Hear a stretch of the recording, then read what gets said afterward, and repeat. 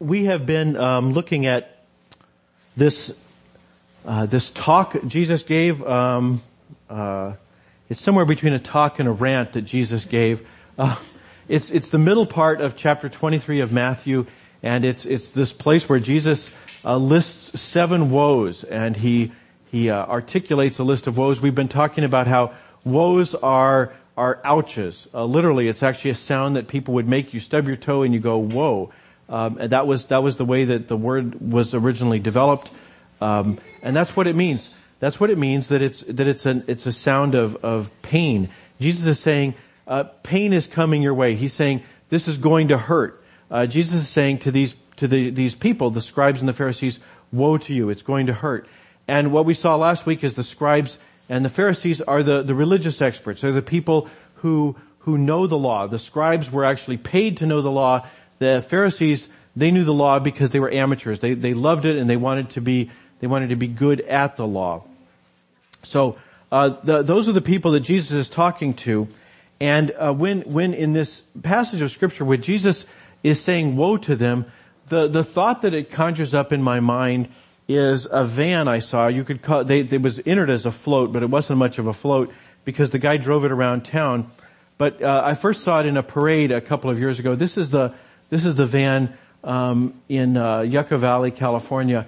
And, you can see he's got that pretty well tricked out.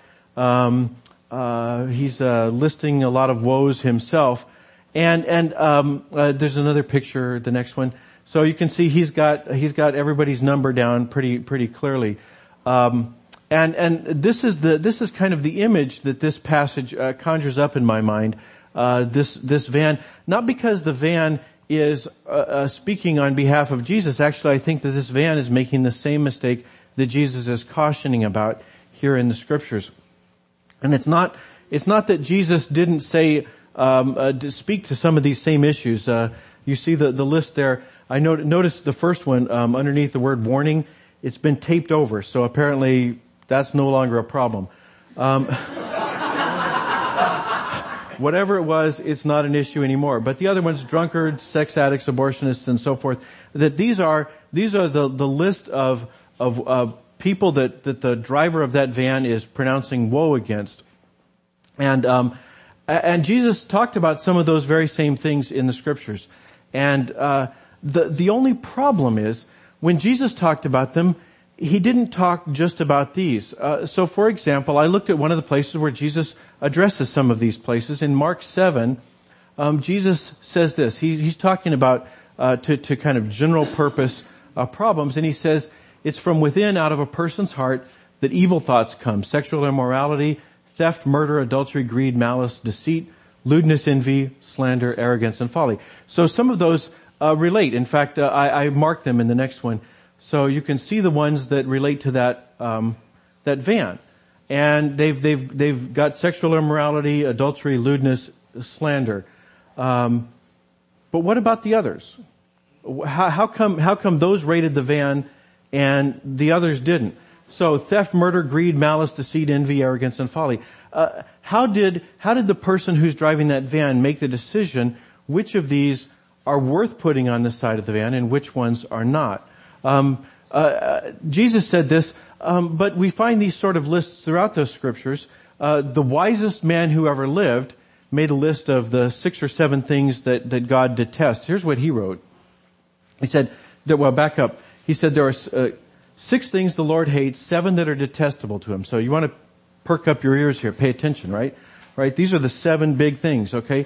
What are they? Haughty eyes, a lying tongue, hands that shed innocent blood, a heart that devises wicked schemes, feet that are quick to rush into evil, a false witness who pours out lies, and a person who stirs up conflict in the community. Again, these didn't make the cut for the van. And so that is what makes me think of this van when I read the scripture, because Jesus says the people that he's talking to, the religious experts of his day, the Pharisees and the scribes, are making exactly the same mistake. They are deciding which are the important problems that need to be worked on, and they're ignoring the ones that are not important. Jesus is saying, you claim to observe the entire law. that you observe the entire law right down to the smallest detail. But what you're actually doing is focusing on the smallest details and ignoring the big issues. Jesus says you strain out the gnats, but you swallow the camels. A gnat and a camel have one thing in common. They're both listed in the Old Testament scriptures as unclean animals. So they are ritually unclean. If you come in contact with one and if you eat one, then that's a sin and you have to go to a priest and get it sorted out. So they're both sinful. And a scrupulous, observant Pharisee would actually put a cloth over his bottles and jugs whenever he poured a liquid out to make sure he wasn't getting any gnats in the liquid that he was decanting from his bottles. So Jesus is saying, yes, you're straining out the gnats. You're trying to preserve your purity with the smallest detail, but you're missing the big picture. You're missing the camel right here. That's just sliding right down, because you're not paying attention to what the important things in the law are. So Jesus is saying that they have made a decision about what is and is not important. And he's saying they've missed the really important things. He's saying that their priorities are wrong. So, if we're going to try and follow Jesus, if we're going to try and figure out what Jesus has got to say to us, then we need to be careful about our own priorities. So the question is, what are you going to put on your van? What do you want to write on your van? And, in fact, let's back up a second, because maybe before we lecture other people, what we should do is get our own house sorted out. So what are we going to do on the van in our hearts? What are our priorities for the van in our own heart? How are we going to prioritize what is and is not as important? There is actually a place for lecturing other people about their relationship with God, and I'll tell you how to do that in a few minutes. But first, I do want to talk about how you set the priorities. Jesus says that their problem, the problem of the scribes and the Pharisees, is they have neglected the weightier matters of the law. And then he lists some. He says that you have neglected the weightier matters of the law, justice and mercy and faith.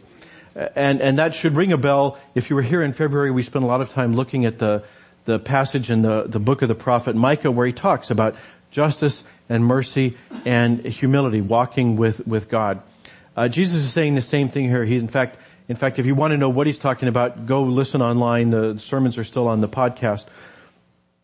You can hear what Jesus is talking about when he talks about justice, when he talks about mercy, and when he talks about faith. He's talking about trusting God, trusting that God is who he is, so I can be humble and admit who I am.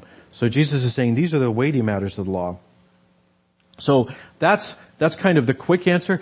But in here, in this passage, Jesus gives an incredibly valuable principle to help us understand how we can prioritize the things in our lives, how we can know what is worth putting on our van, whether it's the van we drive around town or whether it's the van inside of our hearts. How can we know what is the priority? And Jesus gives us a principle here.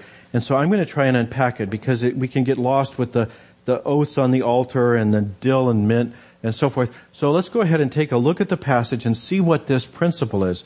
Jesus is talking to the Pharisees and the scribes, and he says that they're blind guides. And he says, you, these religious experts, somebody comes to you and says, teacher of the law, I made an oath. And you say, can I get out of my oath? And they say, well, it depends. What did you swear on? And they say, well, I swore on the temple. And they say, okay, you're scot-free. You're out of here. No problem. Not an issue. And then somebody else comes up and says, teacher of the law, I made an oath. Can I get out of my oath? It was a dumb thing. I shouldn't have done it. I want to get out of my oath. How can I do that? And he says, well, what did you swear on? And he says, I swore on the gold of the temple. And the teacher of the law says, no, you cannot get out of that. That's a binding oath. You are stuck with that one. And then he says, okay, well, there's another category of oath you give people a break on. He says, Jesus says, which is greater, the gold or the sanctuary that's made the gold sacred? And then he gives another example. He says, people come to them and say, hey, I made an oath. What was it on? And the answer is, it was on the altar of the temple. The altar is like a table, and it was the place where they actually performed the ritual sacrifices. So you'd bring your goat and a priest would slaughter it on the altar. And he says, the altar's not a big deal. Go ahead. You can break that oath. And then somebody comes in and says, teacher of the law, I want out of my oath. What did you swear on? I swore on the animal on the altar, the goat that I brought. And the religious expert says, you cannot get out of that oath. No way. And Jesus says, why not? Why is the gift on the altar more important than the altar that sanctifies it?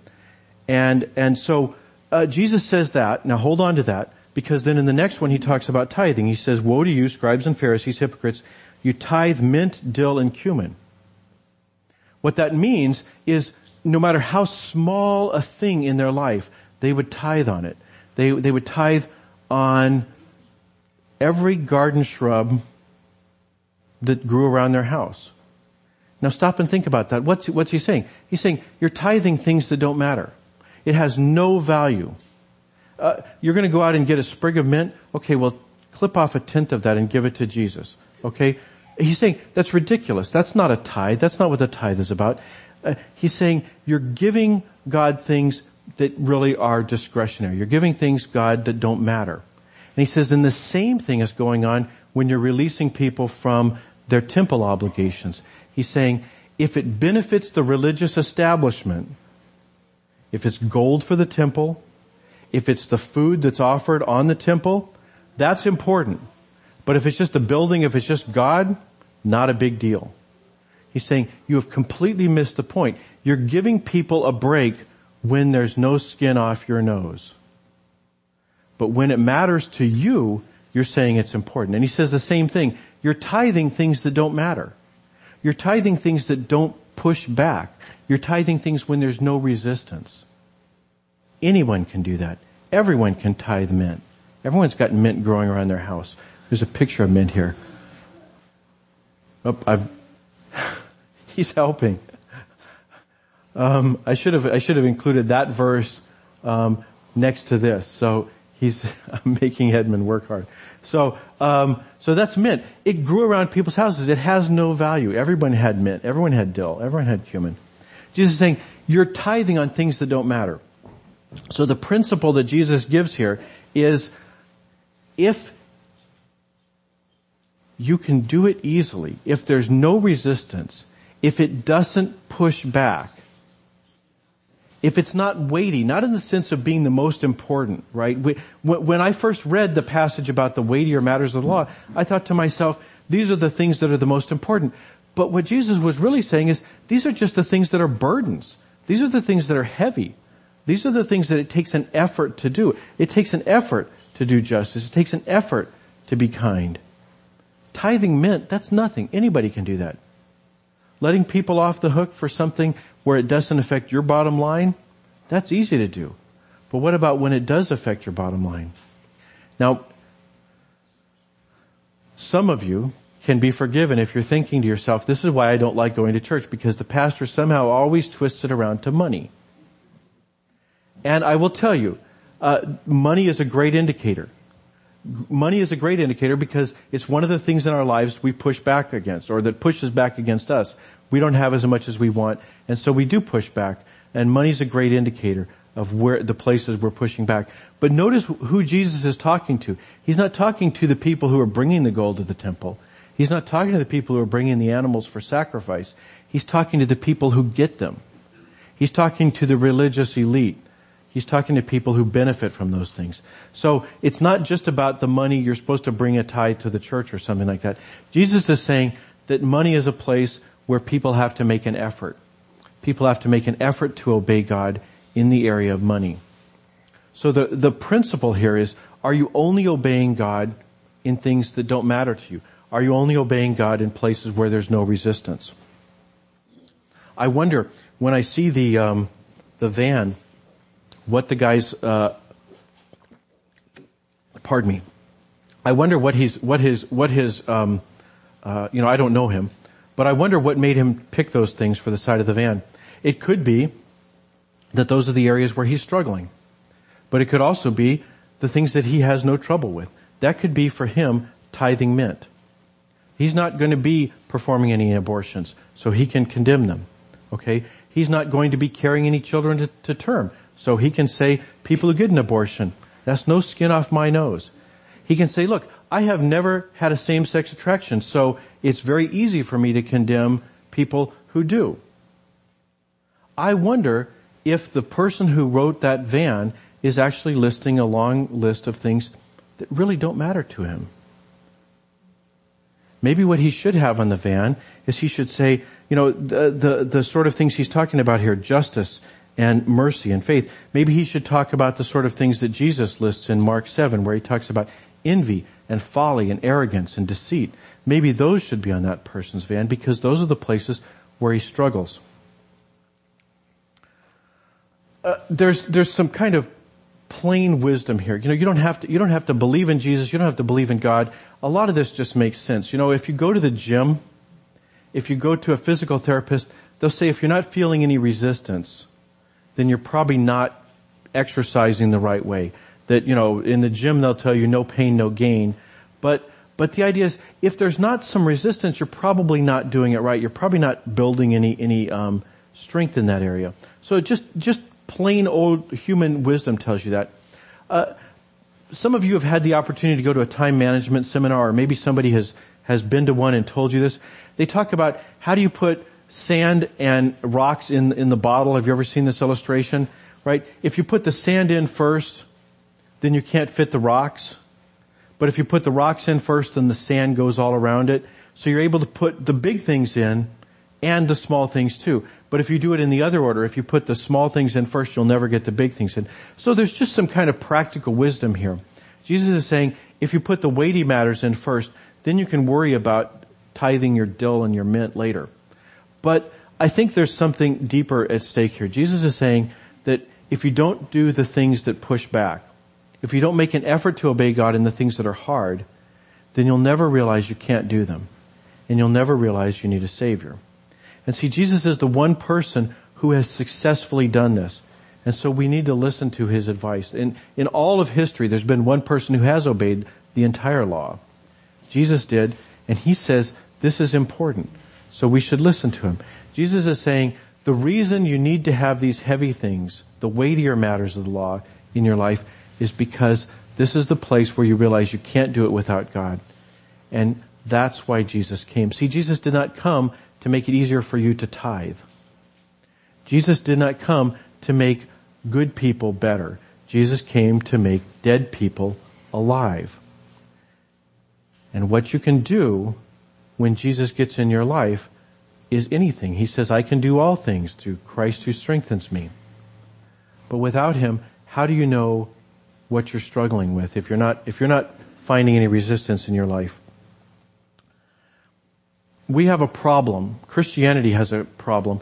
The problem is that for 2,000 years, people have been driving around vans, telling other people what they need to work on. And I think the world would be a better place, and I think Christianity would have a better reputation if instead of doing that, if instead of lecturing other people what it is they need to work on, if instead Christians were a little more honest and said, you know what, I can tithe mint all day long. I don't break a sweat tithing mint. But I do struggle with envy. I do struggle with lust.